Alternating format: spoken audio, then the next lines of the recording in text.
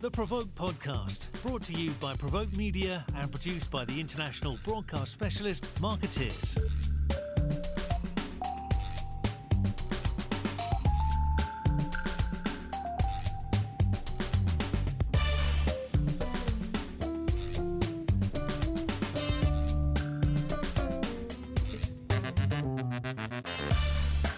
Hello and welcome to the Provoke Media podcast. I am Diana Marszalek. I'm senior reporter with Provoke Media. We have today with us Megan Driscoll, who is CEO and founder of EvolveMKD, a firm here in New York, and welcome. Thank you so much for having me, Diana. My pleasure. I find this topic that we're going to discuss sort of media perceptions, but perceptions of the audiences as well, particularly interesting. So I'm looking forward to this, and there's a lot to unpack here in this research. So sort of an overview, I'll take your title of the new survey that you did. It explores the disconnect between how media perceives itself versus the public perception. So could you just give us an overview a little bit of the study, and then we'll go dig deeper into some of the findings. Yeah, sure. So this is our, at EvolveMKD, this is our second proprietary research report. We did one about 18 months ago, really kind of in the thick of COVID, about mental health and how that impacted our communications, like during those kind of 18 months that COVID was really hot and heavy. We got together to think about what we wanted to do for our second report. I think the other interesting piece that kind of happened in the media landscape was, and the political landscape too, on some way, is, exploring the idea of how media view themselves versus how the people who consume media kind of view media, and then kind of comparing those. So what we did was we surveyed 1,000 American media consumers and 500 American media professionals. So we defined media professionals as being journalists, editors, behind the scenes professionals like producers, even our content creator friends, so influencers, and all those folks working across traditional media, so print, online, broadcast, as well as the social media platforms, and ask each of them kind of a series of the same questions, and then compare and contrast the answers. Well, one question that I want to just clarify for myself as much as anyone, when we talk about media, you mentioned the people that you polled, but are we talking about news outlets or not necessarily? Because that's kind of some of the meat of the study. Yeah, so we are talking about news outlets. So we're basically we're not talking about scripted programs. We're not talking about like books, like authors, but we are basically anything else you would kind of stereotypically think of as media. So whether that's morning news programs, national news programs, the morning shows, newspapers, and online outlets, that would all be included. So I'm going to go straight to what I find the most surprising finding. You have it as the top finding as well, but that the first part, not so much of a surprise, that half the consumers believe that the media has an agenda and 41% believe that media is biased. So that's not. Yeah, that was also not surprising to us either. But what is surprising is that the media doesn't realize their audiences don't trust them. And I don't understand, if we're talking about news outlets, and this is so much in the news, and that the news is in the news, how could they not be aware? I mean, like, how could they be missing the message here? Yeah, so this is I think an interesting finding that we debated, and actually today, which I thought was very relevant. The publisher of the New York Times wrote an essay that was just published in the Columbia Journalism Review. And basically what he talked about is essentially like the definition of independence, right? So how different outlets really define what being truly independent means. Mm-hmm. And I actually think the finding of our survey and what this gentleman wrote in his essay sort of line up, because what he was talking about was, are you truly independent in the sense that you're going into a situation being curious, asking questions, not having your mind made up? Or are you going into an interview with a narrative that you're really looking to promote, right? Essentially with a story. And I think that's really at the heart of probably how reporters answer this question, because I think there's, depending on how you're approaching it, you could really think if you think your narrative is true and your job as a journalist is simply to find the facts that support that, you could think that you're being very authentic and trustworthy. And that may not be what we would define it as the consumers of media, which is why we wanted to do this. But I think some of this goes back to like, what do reporters really think their job is? And I think that defers, I think, reporter to reporter. And that I think would have been something interesting if we do like a part 2 of this, is really dig deeper into like, how do reporters define and TV producers define truly independent journalism? And is that really their job anymore, right? Because as we get like further into the survey, you see, media rank sometimes that their number one job is like entertainment more than education. Right. And that was like a really interesting finding to me, because, that might be true if I'm reading People magazine, but it's like definitely not true if I'm watching 60 Minutes. Right. So yet like that the reporters think they're doing independent work, and everything is a little bit biased just by the nature of what you're covering. Of course. Well, we're humans, right? So everyone goes into every conversation. So with that out there, but like, the way news has been forever, real like top of the line earnest reporters are out there doing their job, and they think that they are doing it as fairly as they can and independently as they can. But yet, my question is, how do they not realize, I understand that they think they're being not biased, but how do they not know that consumers think that they're biased when, we've had entire elections based on CNN versus Fox News or the New York Times versus whomever. Like, how do they not know? Well, I think some of that is also, and this was not covered in our survey, this is like my hypothesis. Okay. But, working with reporters regularly, some of them are very transparent with us that, they get assigned more stories based on how many people click through, right? So they're incentivized, right, by, how many people read their articles, how clickbait their titles are. So that's, and I think as consumers, we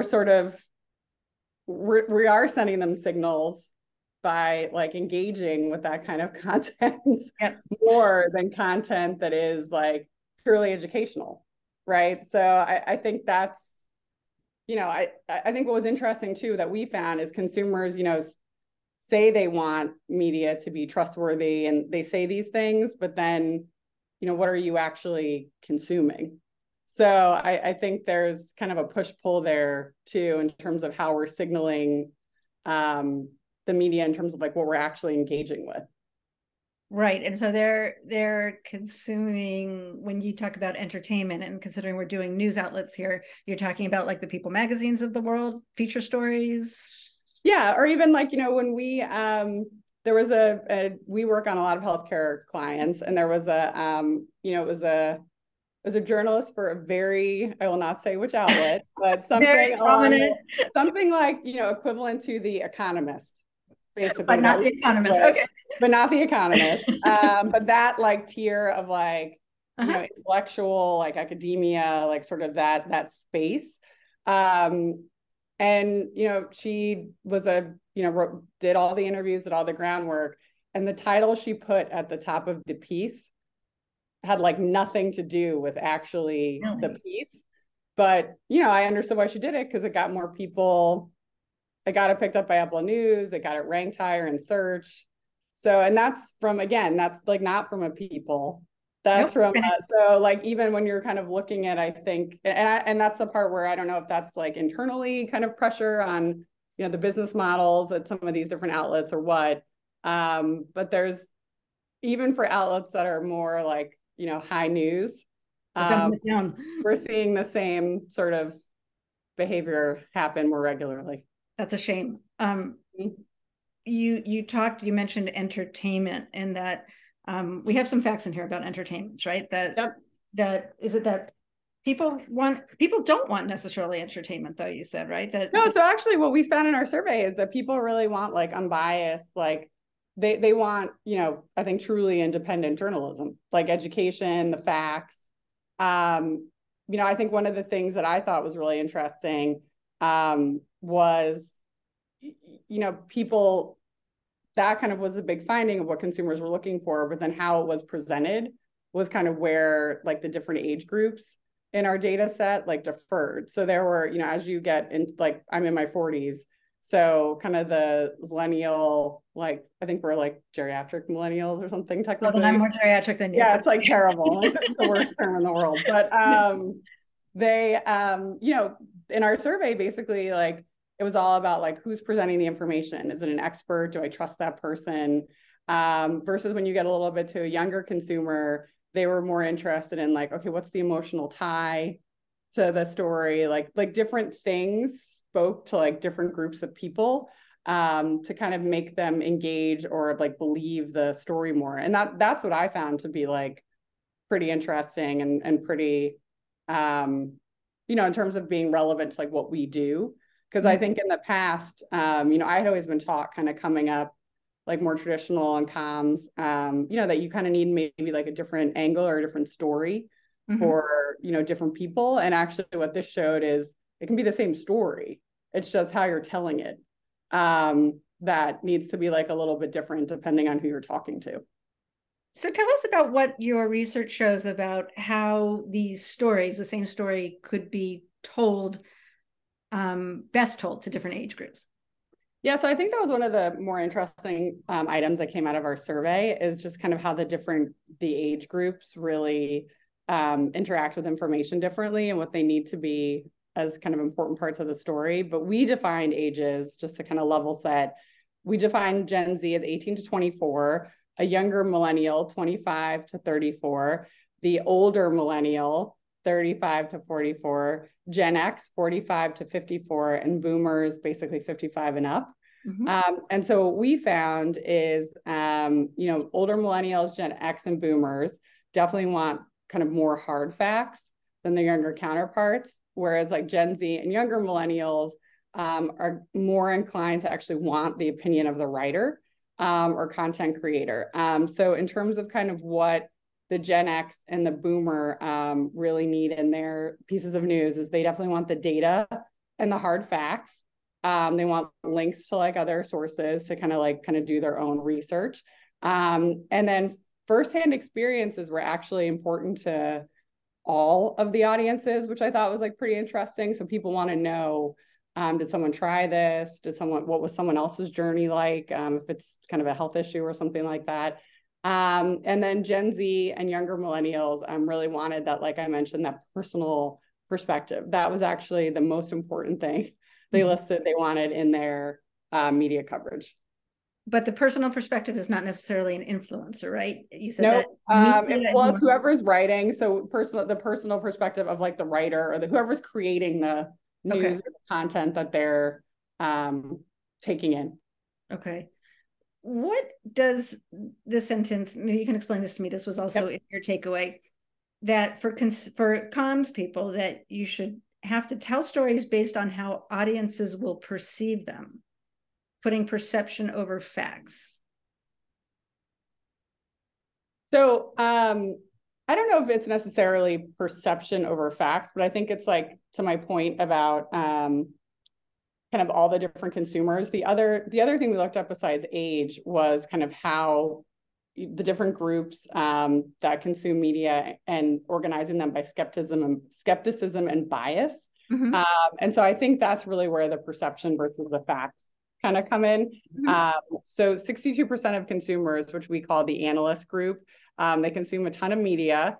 Media is important to them. And they don't believe everything they read, so they read a lot. So that's kind of where that, I think, perception piece of that comes in. And then we have the loyalist, which is with 61% of the consumers we surveyed. They only trust their preferred media source, and they're highly skeptical of everything else.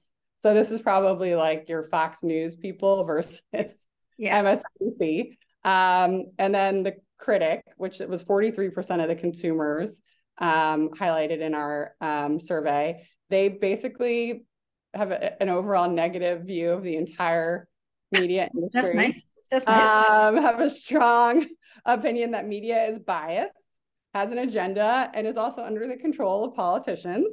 Okay. This was a positive one, though. The Fact Finder, which is 88% of consumers self-selected into, they want only the facts. So this is what we were talking about earlier. They prefer neutral news with no obvious bias, and they do avoid entertainment stories. And then the devotee, which is 40% of consumers, and this was the most positive group. They know that there is a bias. They're aware of that, but that doesn't necessarily turn them away. And they feel that media is still really important, if not more important than ever before. And they strongly believe that media needs to have the freedom to create stories that they think are important and should be told. So overall, people are still supporting the news media. Still supporting the news media, just varying levels of skepticism and bias. Right. And you said that younger consumers are more engaged than older consumers with news media, or am I making that up? Or they think the media is more important than older consumers? They think that the media is more important than older. So yes, they think it's more important, and they're actually 2 to 3 times more likely to buy products or try something after seeing or reading about it, either via traditional media or from an influencer. Okay, so are we considering influencers the media here? So we are. We put them in kind of in that group because they kind of are in a way. I mean, right. They're almost like their own little news channels at this point. Right. So it's yeah, I mean, because to some degree, an influencer is a totally different animal than, like you said, The Economist.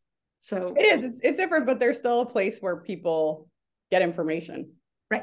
Mm-hmm. They're mixing it up. Yep. So this is a lot of information. What does this mean for, our listeners are communicators. So what are the takeaways in this for our listeners? Yeah, I would say that the key takeaways are, consider kind of who your partners are based on who you're trying to reach. So if you're, looking at if you have KOLs versus celebrities, seeing kind of who's the right asset to really be telling your story. And it might be different people for different groups of people.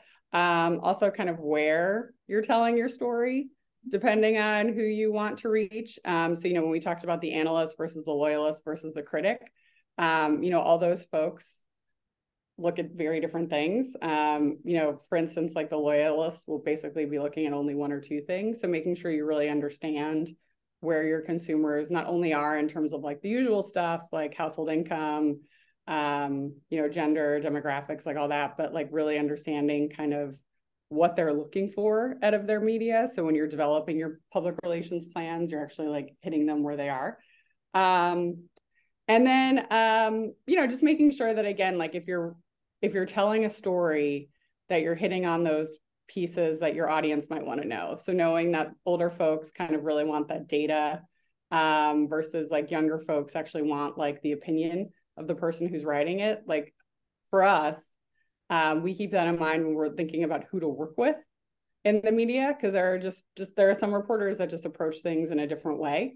So making sure that you're not only thinking about the outlet, but also kind of who has the right, tone, approach for who you're really looking to reach with your message. Excellent. Well, I appreciate your research, and thank you for being with us. This was a fun conversation. Yeah, this was so fun. Thank you for making it easy for me. So I appreciate it. Okay, we'll talk soon.